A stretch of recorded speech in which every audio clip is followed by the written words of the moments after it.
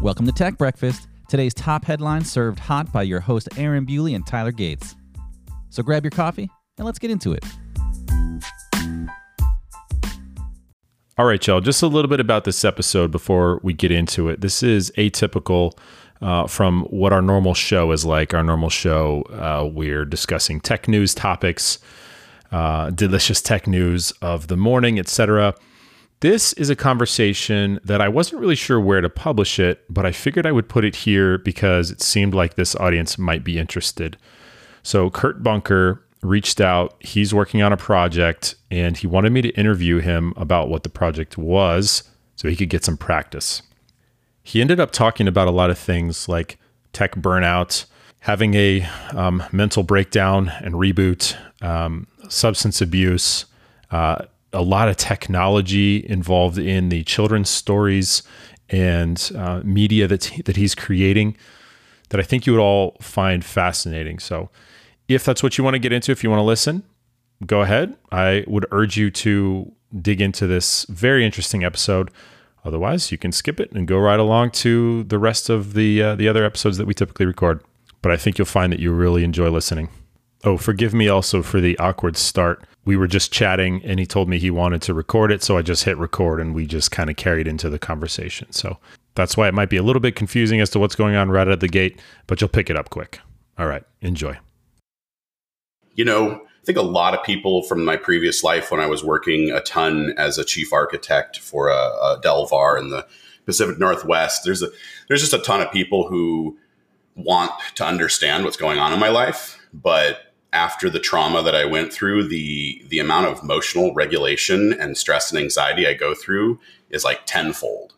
And I don't want to go into all the background and diagnoses and the, I don't know, the legitimacy of diagnoses versus just, picking yourself up and saying, I need to help myself. And that trauma in like 80 to 90% of cases, it's achievable to move past it. It's not something that is a lifelong thing, right? And so Aaron, I've got dozens, if not hundreds of people who, when they even ping me, because of the way I collapsed in the middle of the workspace and everybody was kind of wondering what was going on with me. And because things got, hard, very hard for me, my company asked a lot of people probably to not reach out to me. And so over the last 18 months, as I've been healing, I started Bifrost Bridge Studios as a result of kind of having a mental collapse and trying to reboot myself and provide for, a family. It's hard with autistic children and things like that. There's a lot of fear associated around that. And so the biggest thing for me, Aaron, is I want to get back out into the world. The pandemic hit at a very opportune time for me. That is such a weird thing to say. I'm sorry. We're going to edit this, or if I ever use this, pandemic. Man, don't, dude. So first off, I feel like you're invalidating a lot of the things that you're saying right after you say them. There was. Sorry, you've touched on so much that I'm so curious about. I know, and I should be writing this stuff down as you say. My mind runs, and that's why I'm afraid if a person like you who can moderate and keep a leash around technologists who love to rant and things like that, what happens next week when the paper gets, I've pushed my interviews with the paper and some other podcasts several times. Yeah. And Aaron, I can't even, the idea of just doing this over video, which was my original thought, desire, intent. And then I'm glad we didn't go there because I just can't emotionally regulate, brother. Like I used to be so strong. I used to be able to get up on work whiteboards in front of CIOs and CEOs and transform companies and talk about digital things, transformation, all that. And now I cry sometimes when I'm happy, and I cry sometimes. It's either fear or extreme excitement and opportunity in my life because there's so much going on in the world and so many ways for me to build this company underneath myself. So I don't have to, I want to go back to technology on my footing, right? I used to be very known in the Pacific Northwest industry, whether good or bad, for that person that would kind of burst into the room. I could absorb through metrics and quantitative capability very quickly people's environment. I can visually see. And if I couldn't, I'd go into a sensory depth chamber after I consumed everything and then just sit for an hour and float. And I could troubleshoot.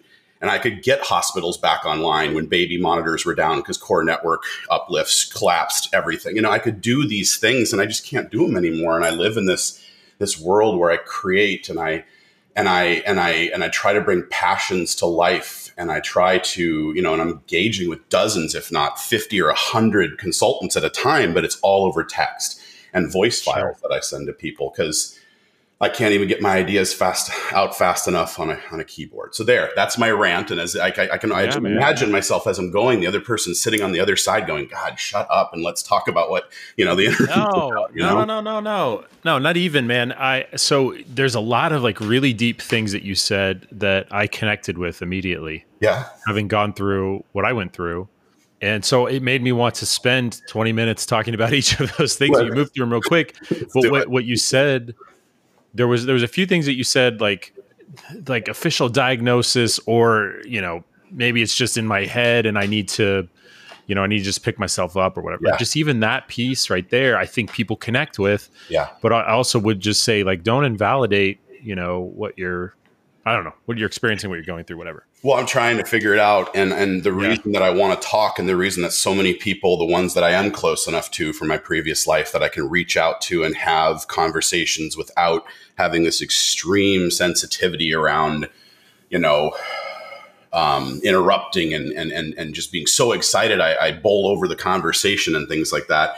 Right. It's the ones that I have talked to have told me you have to talk to other people. There's so many people on the fringes of communication right now asking for help or reaching out.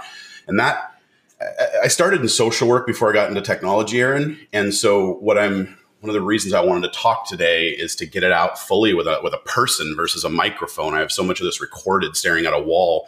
But I started my career in social work, right? I started my career in social services because of all those things that I'm not ready to talk about today, but all that trauma and all that horrible childhood stuff. I wanted to help other kids. I didn't make it to the end of my practicum before I had my first collapse in life. I couldn't absorb. Go ahead. So do you know Michael Stancliffe? No, let me write that down. At VM Stan. Oh yeah. I know the tag. Yeah. Yeah. So look at his pinned tweet. Okay. There's a blog that he wrote there about having, let's see, he said, after 2 years in my drafts folder, it's finally my turn to share. Depression, IT burnout, social media, imposter syndrome. The day my brain rebooted and my struggle to talk about it all. Yeah. Just to hear you say that, I hear him, you know, and I read that and it's so powerful. So first of all, I want you to know you're not alone in that. I know.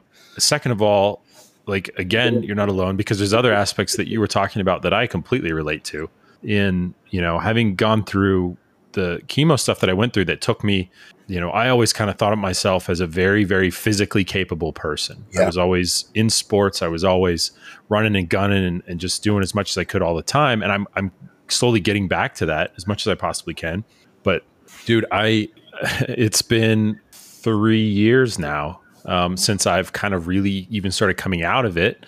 And for the longest time, I just was like, yep, I'm fully incapable of anything I used to be able to do, right? Yep. Just to relate to what you were saying, for years and years and years leading up to the diagnosis, I just spent tons and tons of time in front of customers, presenting, whiteboarding, all this kind of stuff. I could stand up, the drop of a hat, you know, call my name, tell me what the topic is, and I'll just talk, right?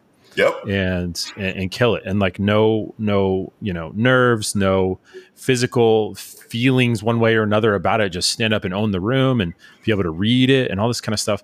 But then after going through that, man, I spent 2 years out of the sight of customers, you know, and it just crushed me from that perspective. Not to mention the fact that like what chemo did to me, and sorry, this isn't all about me, but I want to share something so that way you can relate. Please, and know that you're not. Yeah, know that this is happening all over the place, right? Because when I shared all this stuff, people would reach out to me all the time back then, right? When I was constantly saying, and they're like sharing their deepest struggles, physically, mentally, emotionally, whatever. But what it did to my nervous system, the chemo drugs. My nervous system is very sensitive now. And so like if I don't have enough water, I feel really weird. If I have like kind of the slightest bit of anxiety about something, where the tumor was in my spine, down through my legs, my legs kind of like get really tingly and numb. Wow. Or like really weak. It's super strange, man.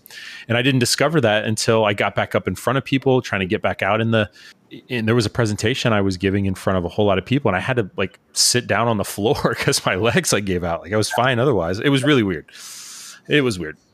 Luckily there was a bar stool, and mine started 6 months before before my company just told me to take time off and then ultimately inpatient care. Mine got so bad.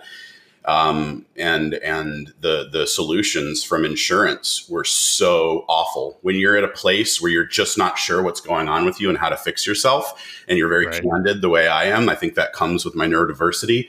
I've been hesitant to get like formally diagnosed autistic and things like that, but it's very present. It's there, but it's very depressing for me to go through heavy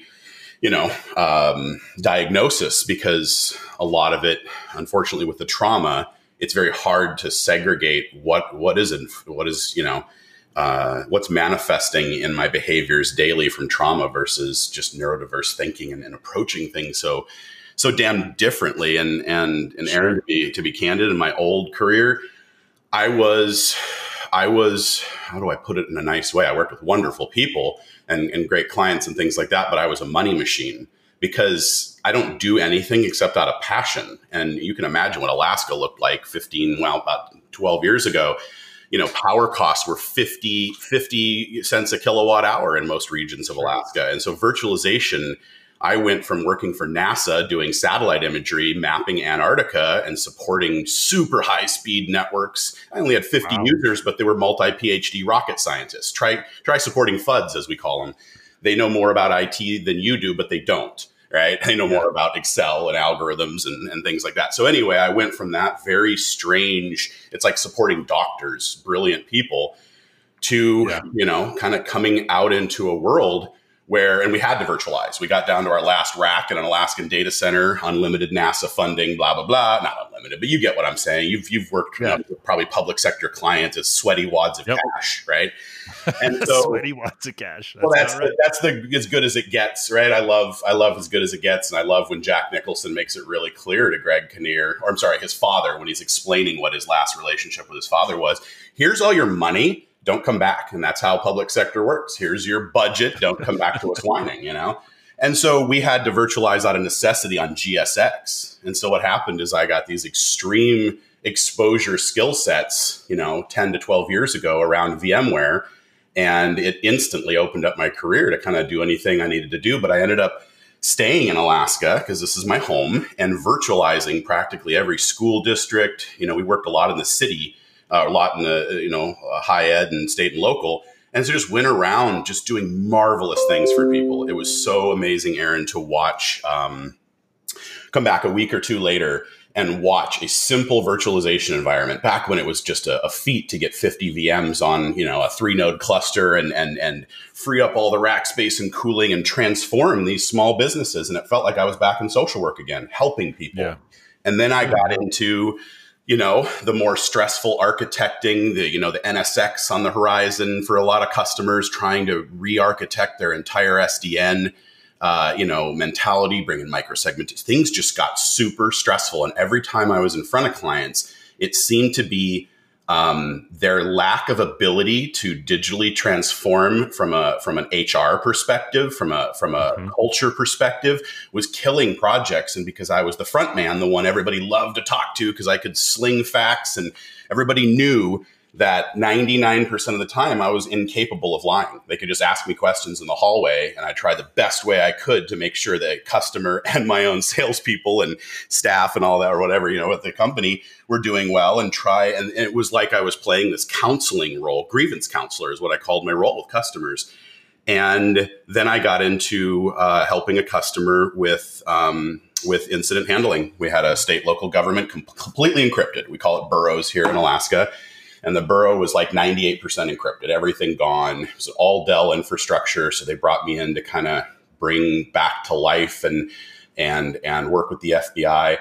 And per your guys' comments around crypto, it's so funny what happens in the background. Well, the conversations with the 3-letter government organizations and what actually is the outcome. It was disastrous. It was absolutely disastrous. And there was very little help at all for this borough. Tax records. I mean, I don't even want to continue talking about it. I'm past the. Well, that's fine. Let's switch the switch the game up here a little bit. Yeah. And I don't know if you want to do, because I don't know how you might want to use this audio in the future, right? Yeah. I tend to be a fan of just kind of record things and put them out there into the ether and let people experience them. But you wanted to come on and talk, and you wanted me to ask you simply, what is Gaia's Seed? And why are you making it? Yeah. Which, by the way, before you even answer that question, thank you for sending the book. I've got 4 daughters that have loved looking at that thing. I don't even know, like, I'd love for you to talk about how the animation is done and where this all came from in your mind. And and I don't have any shame to do it. So we've laid the groundwork of kind of what got me here. And so I opted to go to inpatient care to remove all stressors from my life and reboot, basically. And it was a mind, body, and soul, if you will, right? It was an institute, not where they're focusing on medication. In fact, I completely removed myself from the temporary medication I was using that was making problems worse. So I get there, I have a month of yoga, vegan diet, nature walks. I mean, it's not all. Dude, that sounds awesome. Oh, it was amazing. Do you want to talk more about that before we get into it? I mean, I don't. Yeah. You said what you wanted me to ask you, but I'm fascinated by this other piece too, because I know anybody that's listening to this is going to relate to that, and I'm sure there's many people that feel like they're on the verge of something like that. Yeah. Do you want to talk about what happened? I do. So the manifestation of what's called complex trauma, right? When it's childhood based and it's multiple incident, and it's, I'm not ashamed. I lived in a very abusive home and then ended up turning to a darker life to support addiction at a very, very young age, in my early teens, living on the streets, things like that. And then I pulled myself back out, had my first reboot in life after I got out of a youth facility. How did you do that? Can I slow you down? Yeah. I don't know how much time you have or how deep you want to go in this. This is one of the most important conversations of my month, my year, just to have somebody who cares to listen and to be able to get all these things. I got all the time you have, and we can do part 2 if you need. So ask any question you want. Yeah, man. Well, I have an hour right now. So when we get to the top of this hour, I got to jump. But let's slow down on that a little bit. Okay. So, wow. So you're a teenager, I think you said? Yep. Right? Yep. Some sort of substance abuse. Yep. How did you break out of that? What happened?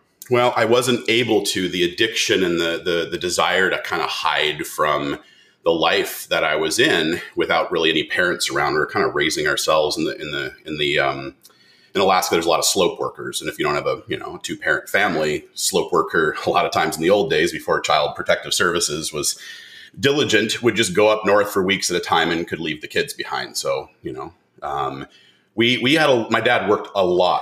So I got to pause you again, man. Sorry. Slope worker, meaning working like a ski slope or what? Sorry, the oil fields. The slope of Alaska is where all the money in Alaska comes from. Sorry. Gotcha. No, you're fine. I want to make sure that everything translates to any listeners and myself. Cool.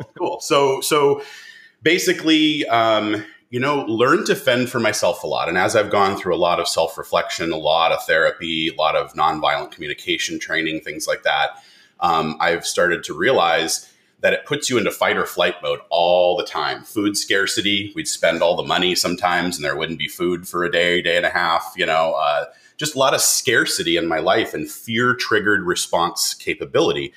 Fast forward to, I go into a youth facility for committing petty crimes to basically fuel a drug habit because the drugs make you, forget. It makes the anxiety, the stimulus go away. If the dopamine hits are kind of necessary. What got me out of that is literally being locked up. When they brought me in front of the court, I pled guilty to everything as a young teenager.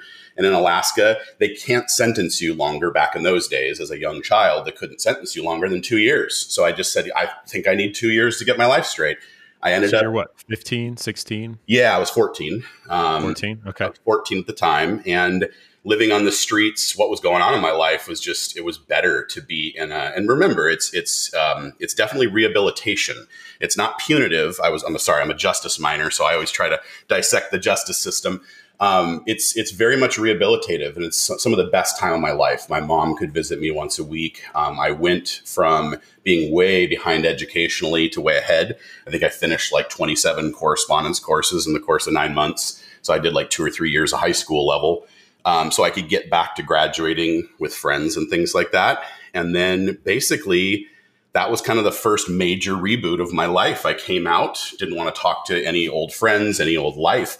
And I just started plowing into education so I could try to make my way to college. And, I get into social work as a, it's very common for people that have had highly, have had a rough life to want to help others. I've Sure. Dissecting the whole Messiah complex. I never thought about that. Oh, it's so common. You go into social work classes, half the people in the room have felt some type of very impactful event in their life that makes them, a lot of times they worry that there can be a complex created by that. Like, I know how to fix other people because I fixed myself. And so that's something I'm very self-reflective about when I try to give advice or people ask me questions. It's so personal what people go through, Yeah. I mean, that makes complete sense. I used to try to get involved in some cancer support groups in person, just having gone through it and want to go encourage other people. And yeah, it's very common. High percentage of those types of people have gone through cancer themselves as well. So it makes complete sense. Yeah. So I get, I get a second chance. I wouldn't have been able to maintain it. I know that now, but I met the most wonderful woman in my life. I only dated one other girl in my lifetime. And Jenny, I think, was 17 when we met and I was 18. So it was the end of high school. I'd managed to keep things on the rails and kind of skirt any tempting of my addictive personality.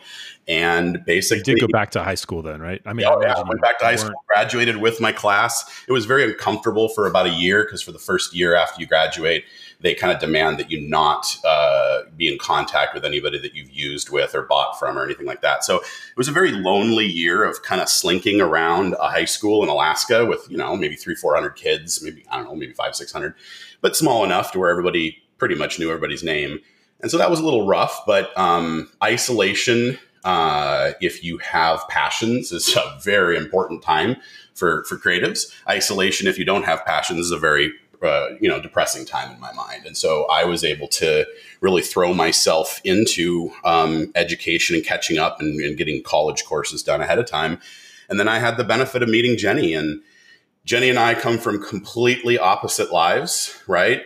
Beaver Cleaver family. And when I took her name, my name's actually Knutson. When I took my wife's last name of Bunker, we'd always joke, the Archie Bunker that I learned about after taking her name, her family is kind of the polar opposite of that. Right. So it was interesting because we have these different worlds. Like when we raise children, Aaron, like she sees the magnificence of what the kids can do.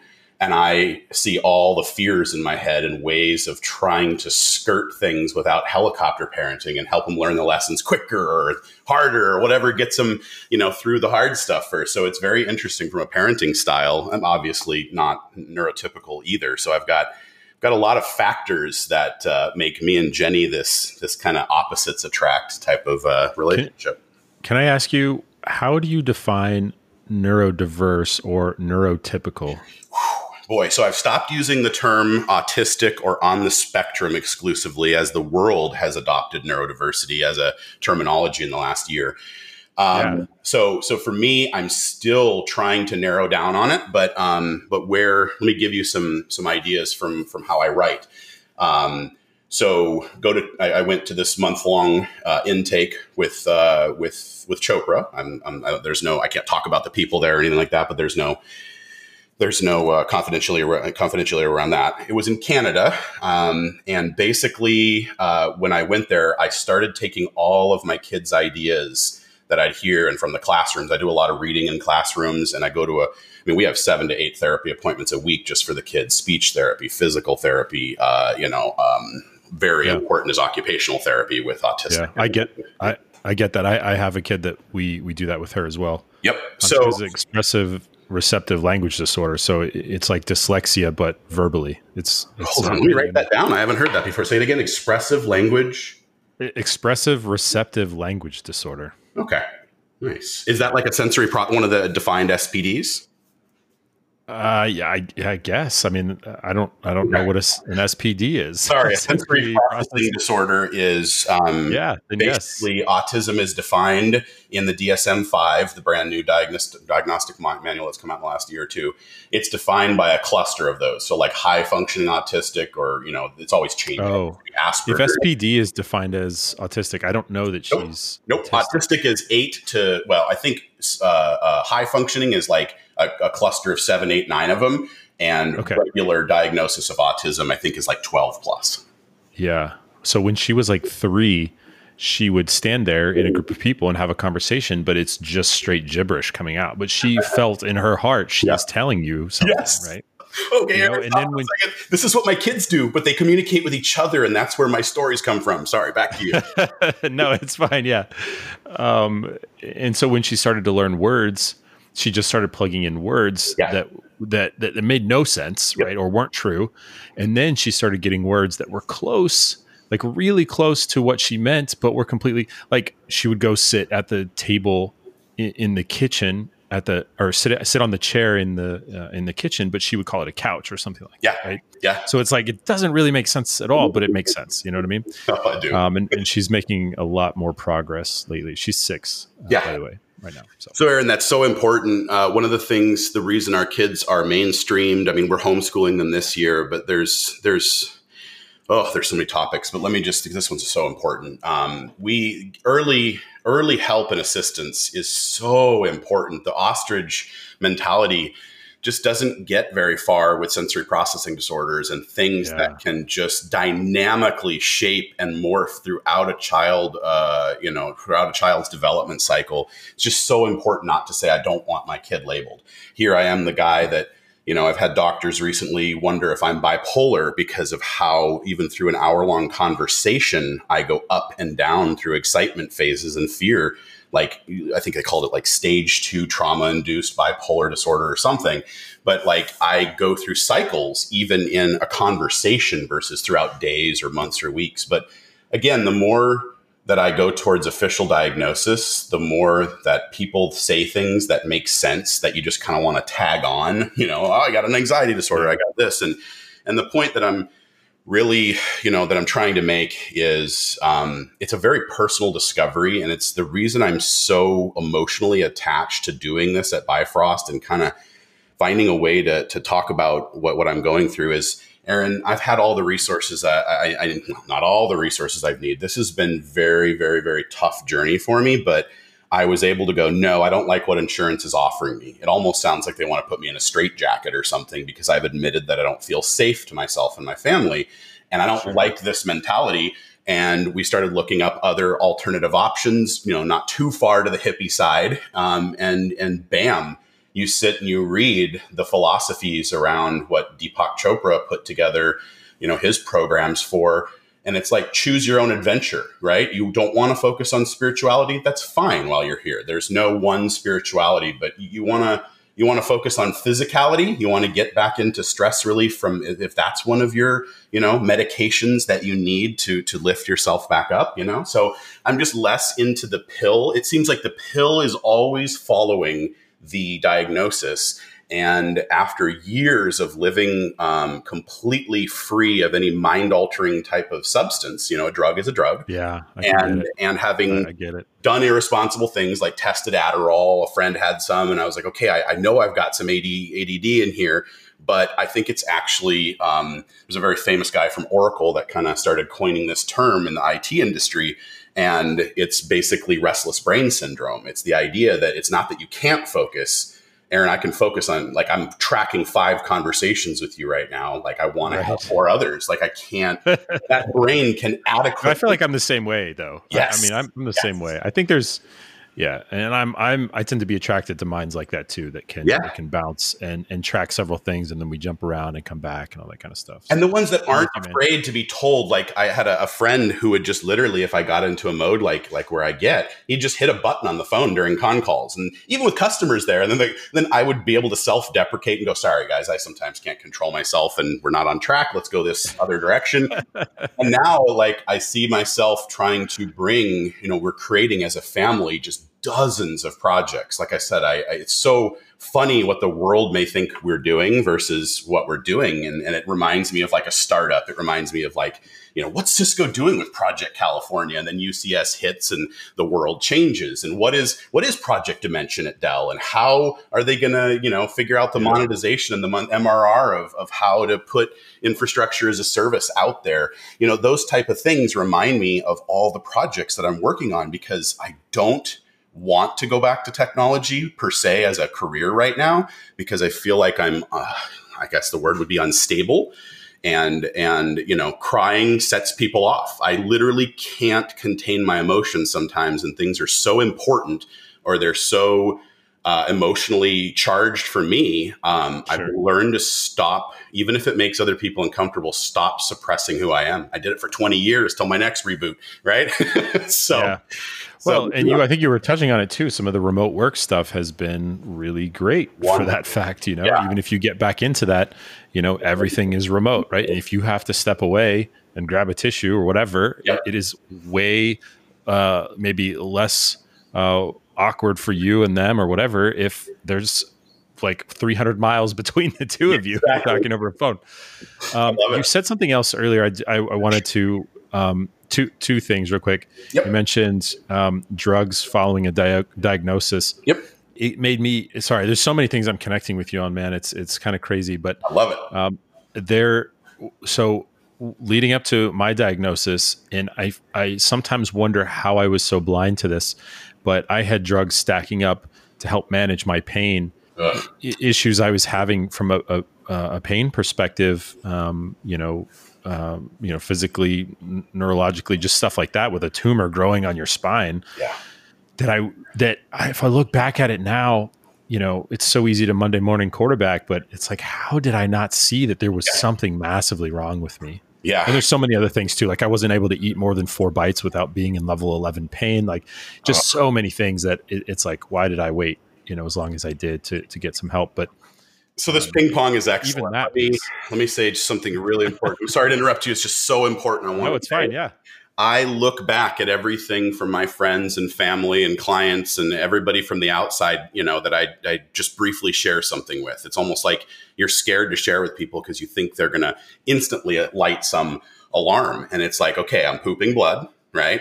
I can't figure out why I'm throwing up so much and so easily. I'd thrown my stomach up through my diaphragm. I have a hiatal hernia. I haven't taken care of that yet because I'm sleeping 2 hours a night. Everything is just out of freaking control related to helping yourself. You don't need a pill for it.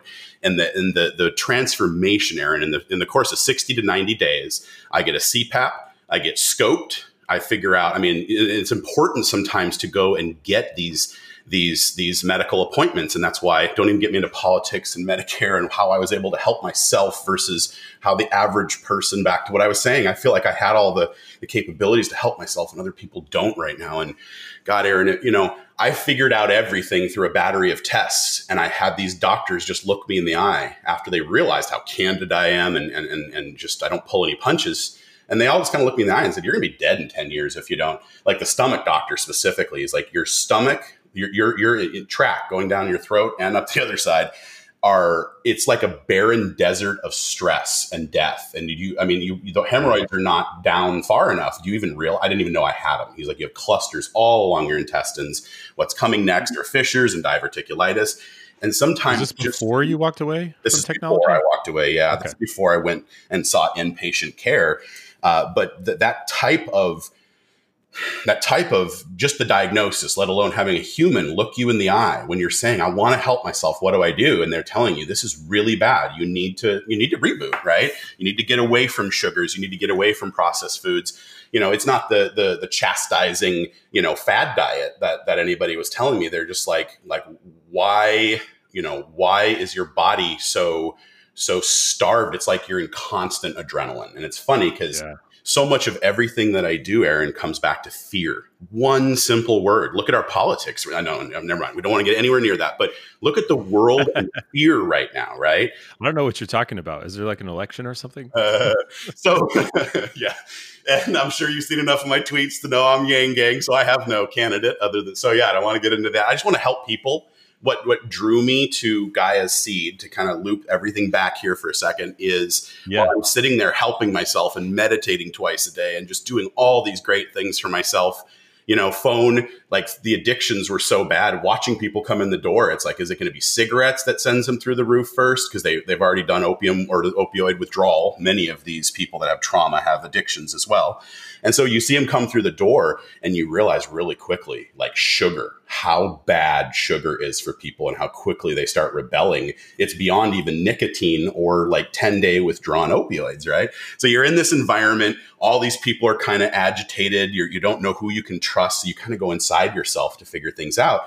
And I start after a 3 to 4 year break, I start writing and creating kids books again. So what I did when my children at 2 and 3, like your daughter, you start, in Luke's case, our oldest, he was 1.5, and he started speaking in different languages to us, made up languages. And he started doing all these echolocalia, all these different signs of SPDs, sensory processing disorders. And so we start reading a lot of Temple Grandin's work. It's funny that Kanye West forgot her name, couldn't figure out who she was, but called her out because of her contributions into the cattle industry and things like that. So it's funny how autism is just, when you look for it, it's weaving its way in and out of so many things when you're kind of tuned into it. And so what happened, Aaron, is they had a whiteboard sitting in the corner of the meditation room that was kind of leaning against a wall. And I just got it out, put it on the floor. And it was like one of those moments like Picasso. Never mind. That sounds like arrogance. It's one of those moments where you see wild ideas start flinging stuff at a surface, Time out though. Yeah. You got to, I want to ask you to stop like deprecating yourself, like don't discount your feelings. Don't discount who you are. Like if you're going to say you're going to stay true to yourself, own that. And it is a moment like that. It is. Thank you. You know what I'm saying? Sorry, it's a word I wish I could erase from my yeah. So we're going to see, we're at 35 minutes. We're going to see in the next 20 if I can do it without a sorry. Okay. So it is. It's a moment. It's a pivotal moment in your life like that. Yeah. And I start writing again. I'd written 10 books. What I would do is the kids would identify something visually, or usually it was fan fiction. They'd love something in Star Wars or Yoshi, and they could speak a language around it together. And I'd sit and I would just observe them as they'd make all these noises and chirps and sounds and play out like they were Jedi, or play out like they were inside of these stories. And then what I do is the fine motor skills weren't great especially with Luke. And so I would trace out one picture per page, and we'd just dedicate one paragraph. And so I'd trace it out and put it on the drawing table. They were young kids, and they'd sit down, color it in. I'd take a picture of it, and then we'd come up with a text. And I was doing this because I was creating social stories. My kids weren't aware of their own behaviors. So my very first iPad ever sold, I grabbed, and I'd use it to just record my children and then play it back. So they'd go, like I act that way, or I do that, And so I learned how to create social story driven books that are very linear and this page is about this part of the story. And then it skips and doesn't transition well, because I noticed that my kids transition very abruptly and easily, and they preferred that method. So you fast forward, I got 10 coffee table books I've never published. I'm sitting here in Chopra. I'm believing in myself again. I'm really discovering the concept, if you get away from all the cheesiness, the self-love. Like I had no love for myself, total doubt. And as I started building that up, this whiteboard exploded I was collecting all these ideas subconsciously, because I sit in the waiting rooms while my kids are in therapy sessions, and I get on a whiteboard and color for the kids and gather ideas. I'm always gathering ideas from neurodiverse children. And it all just exploded. And this whiteboard that's probably, 6 feet wide by 4 feet tall contained keywords. I'll always keep that picture. I'm going to come back to it one day. Every word on there is like 10 pages of story. So I wrote the whole book on one whiteboard, but only my mind can read it. And for the last year and a half, I've been hiring and testing and then hiring all these different people around the world on Fiverr, working in 32 different countries right now with different artists. And I give them creative freedom, and I get on a microphone because I found that just typing out the things that are in my mind, Aaron, they're just so much and they're so complex. So I get on a mic and I free flow. And if the people don't like my style, I instantly know that we can't partner, right? I work for a VAR. The word partner is very important to me because without it, the VAR doesn't exist. Right. That's right. So basically I'm trying to, partner and find people that can deal with me. They can just deal with me, and I'm different. And what I've found, Aaron, is you're my speed. It's so weird to hear you say that about yourself. Like I don't know. You're my speed. Sorry, keep going. So I've got all these leads, and it takes me a while to just get the once I know their first name, now we have a connection. So we go through this weird dance where I'm testing them. Are they going to be kind to me? I pour kindness all over them. Artists are treated like shit. They're never tipped. They just seem like they're always asked for 100 revisions, never treated well. And here I am, this nobody. And as I'm building up this portfolio of art that I give to every single person I onboard, that book that you showed to your daughters, that's how I onboard people. And now I have the YouTube video I sent you. Or maybe I did or didn't. Anyway, I've got an hour and 10-minute video of my voice guiding everybody through page by page that book because I haven't seen that yet. Oh, I got to send it to you. Okay, so hold on, let me mark a note. So basically, I created the video because I fight against the advice in my life a lot, right? When I started out in the children's book industry, there was all these rules. You can only have 800 words. You can't do this. You can't do that. It's not a children's book. And I just said, F this. I'm self-publishing. I am in the middle of a pandemic. Nobody's listening anyway. I'm just going to do it my own way. And I'm tired of people telling me that transmedia storytelling is impossible because I keep JRPG makers, like think Final Fantasy, Chrono Trigger. I'm developing games for Gaia Seed. Think Hero Quest, kind of like below Dungeons and Dragons, but above like a real RPG game. I'm developing a Hero Quest like a Gaia Seed game. I'm doing YouTube videos, 20 data science topics that tie into it. So I've got script writers who are getting it to animators to do a YouTube series. Then on top of that, I'm approaching Kickstarter. So I'm making holograms. I'm doing hard shit. They told me, you can't make holograms. That's crazy. Anymore. Like comic card holograms don't exist. Holographic technology has moved to security, badges, IDs, things like that. And so I call him my fixer. I don't even know his first name, but he's this Hasidic Jewish fella from New York that knows how to decipher what I need. And he turns it into proposals, visual ones that I can read, but also other people can read because they're looking at the words of it more than the pictures. And then I bring that to people. And here I was banging my head against the wall. Why can't I find anybody that will print holograms and make comic cards again so I can have them as giveaways? And it's a 3x3 sheet. So it's 9 holograms that fit together in an 8.5 by 11 kind of card sheet, baseball card sheet, if you will. And it makes one large picture. And so what I do is I just start deconstructing it. Now that I have people that can tell me, he's a print specialist, this fella, and he basically just starts going and doing all the hard research for me. Because when I'm running this many projects at once, it is impossible to be too tuned in to each of them. My job is vision, direction, production, and keeping the world builder super busy so I can keep distributing documents to the games and video games and graphic novel writers to keep them not just on the same story. I don't want it retold 3 times. The love arcs are going into the video games because I can really do scene by scene capabilities there, right? The development of certain things are going into certain aspects of it. So I work with all these people over text and voice files because Fiverr doesn't even let you send people your email address because you'll just take the business offline. You'll route their 20% fee. And I like Fiverr because it gives me a common billing platform for tax purposes, and it gives me my intellectual property assurance. There's a reason they don't want you off platform transferring files. It's because you can lose your intellectual property really quick that way. So loop it all back in. I get all these ideas. I bring it to life. I come back to integrate back in. I don't even know how to integrate back into my family after being gone for a month. It's like I went and climbed and a mountain and spent a month up there as a monk. It's like truly reintegrating back in with your wife. I mean, things like just I come in the front door and she's not sure what I need to kind of continue healing, things like that. So who are you now? Exactly. So best thing I can do is I identify her very quickly with a life coach. Another reason why it's so important that my path has been one of healing. But I had the money to spend on a life coach who was also an ex-CIO that I worked for. She knew my style. She knew my passion. She knew how to kind of contain the lightning in the bottle. And she knew what was needed from a therapist and what was needed from a life coach. And there was very little by the time I went to her. She said, you're past the therapy phases. You're very self-aware. You understand these issues. My job is to be the life coach, not the therapist, right? So I can say anything I want without worrying that you're going to take it the wrong way. I get to give you unfiltered advice kind of thing. So I go through that, and she gave me the courage basically to believe that people would want to read these stories.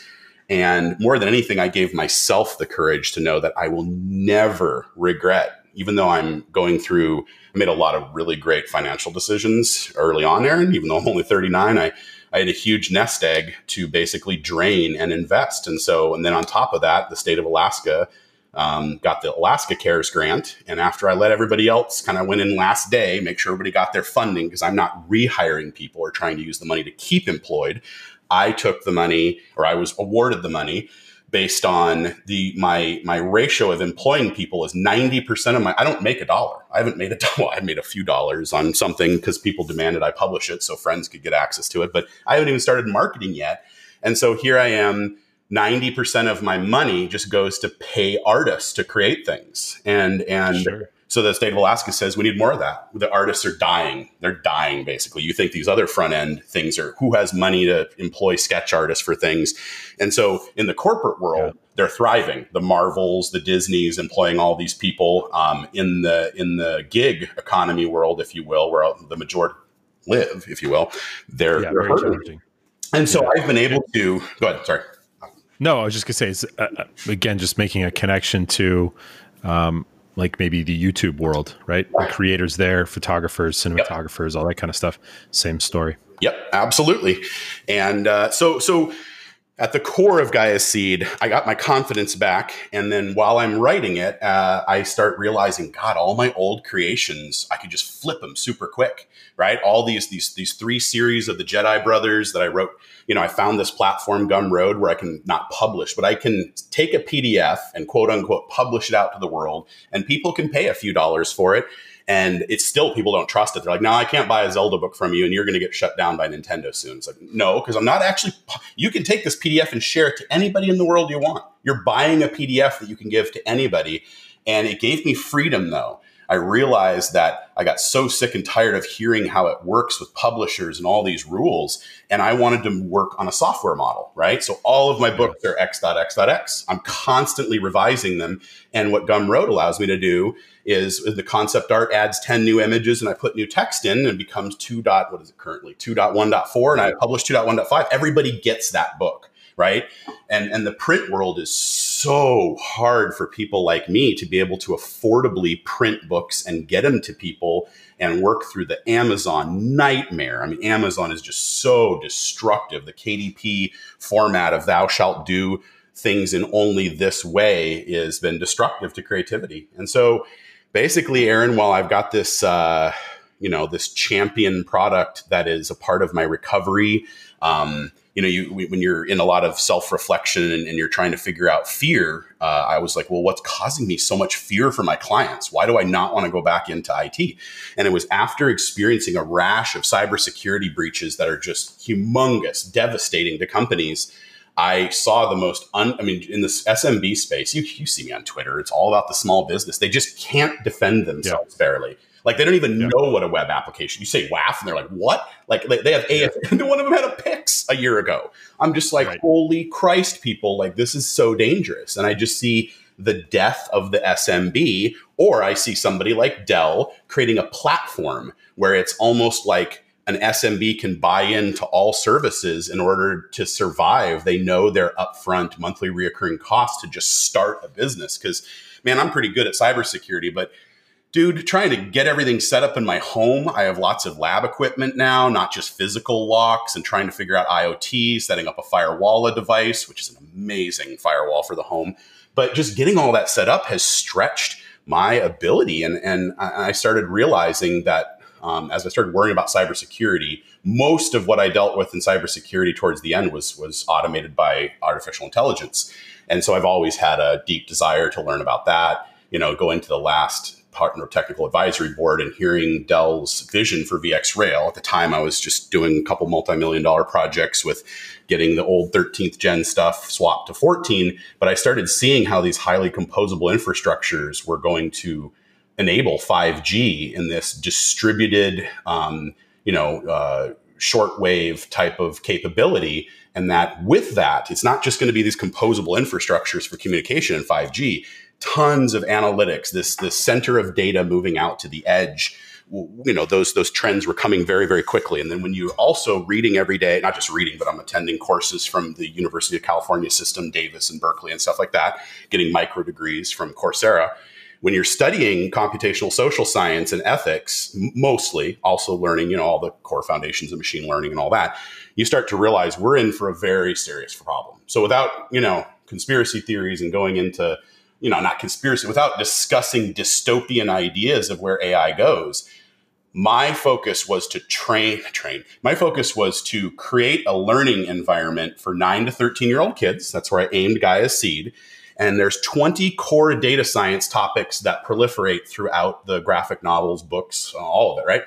And I have those 20 topics with a world builder right now. And he's doing about 1,000 hours of documentation research. And what he's doing is I gave him about 1,000 hours worth of videos, science journals, articles that condense science journals, blogs, series like devs, like let's go to the quantum computing side of it, series like Westworld. Obviously, these references aren't available for children, but children are already saying, did a robot take my dad's job?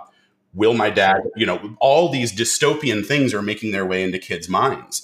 And so I chose 20 core dystopian topics and started researching all the good things that AI does for them. And I love the after school video. As I'm making these, after school comes out with, will AI end humanity? And I'm like, Jesus Christ, guys, I love your videos. They're some of the best. They're some of the best digital whiteboarding ever, but kids are watching these things like crazy. And you condensed my 20 topics down into 8 minutes.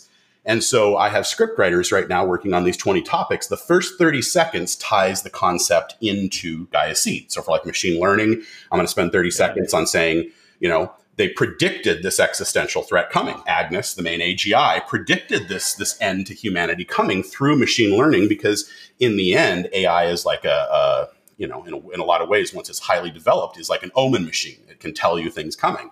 Right. And so I can give 30 seconds of equating it into fantasy and science, which, by the way, that's what kids responded with. They said, we want there to be some way to fix all this. And the only way they saw that was through fantasy. Let's have magic help humans to get the race back on track by 2099.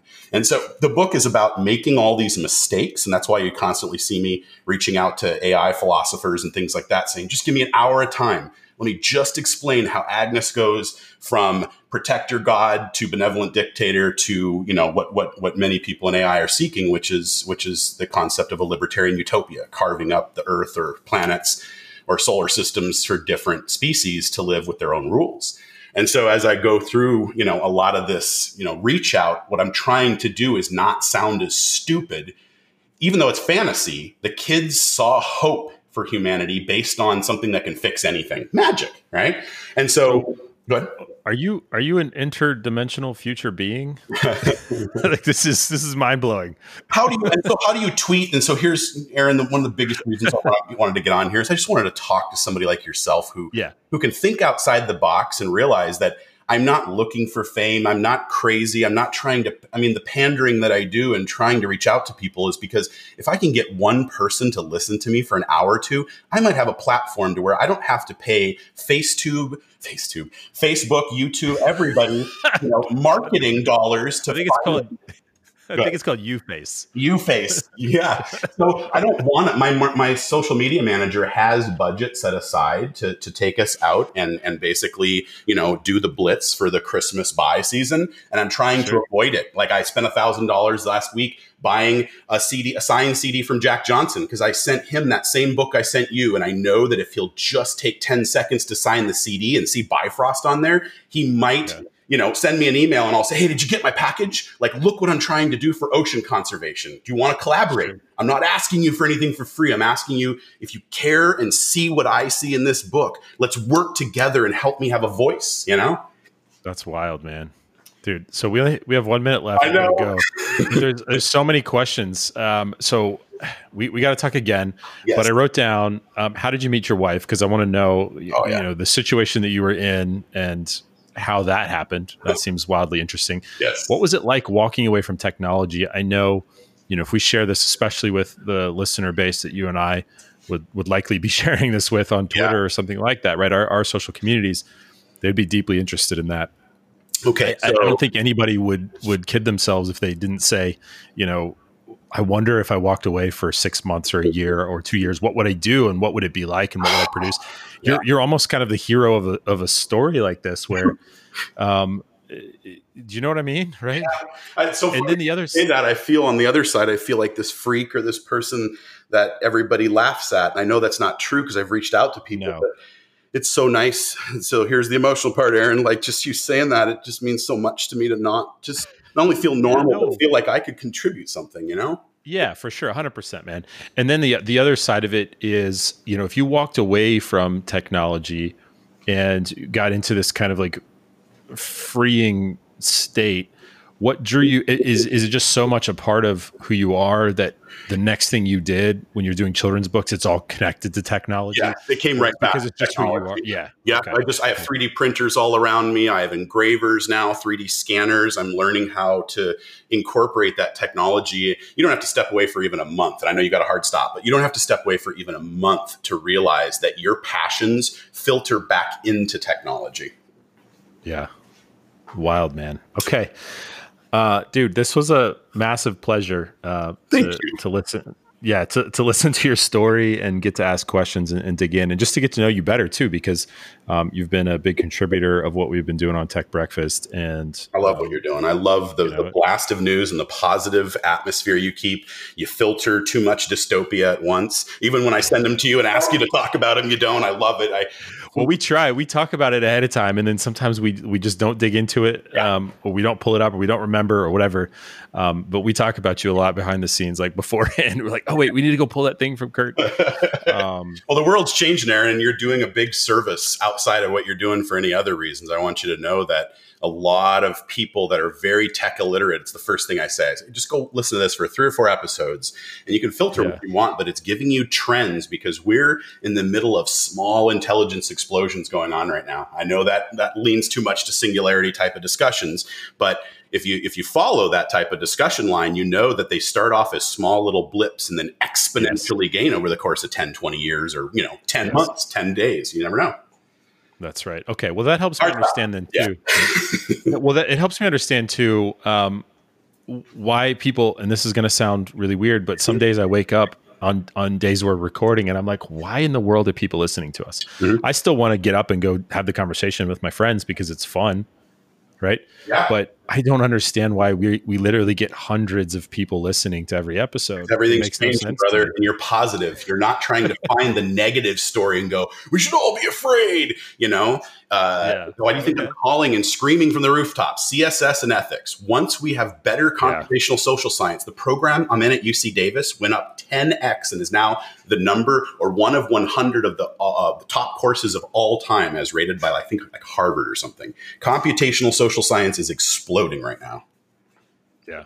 Okay. We got a hard stop. I remember that life of jumping between meetings. Yeah. Well, I'm grateful for you and thanks for this time. I will send you the recording and you let me know what you want to do with it, but I'd love to publish it. I'd love to publish it too. You know what? I'm not even going to listen to it. Publish it. All right, buddy. See you. All right, buddy. Bye.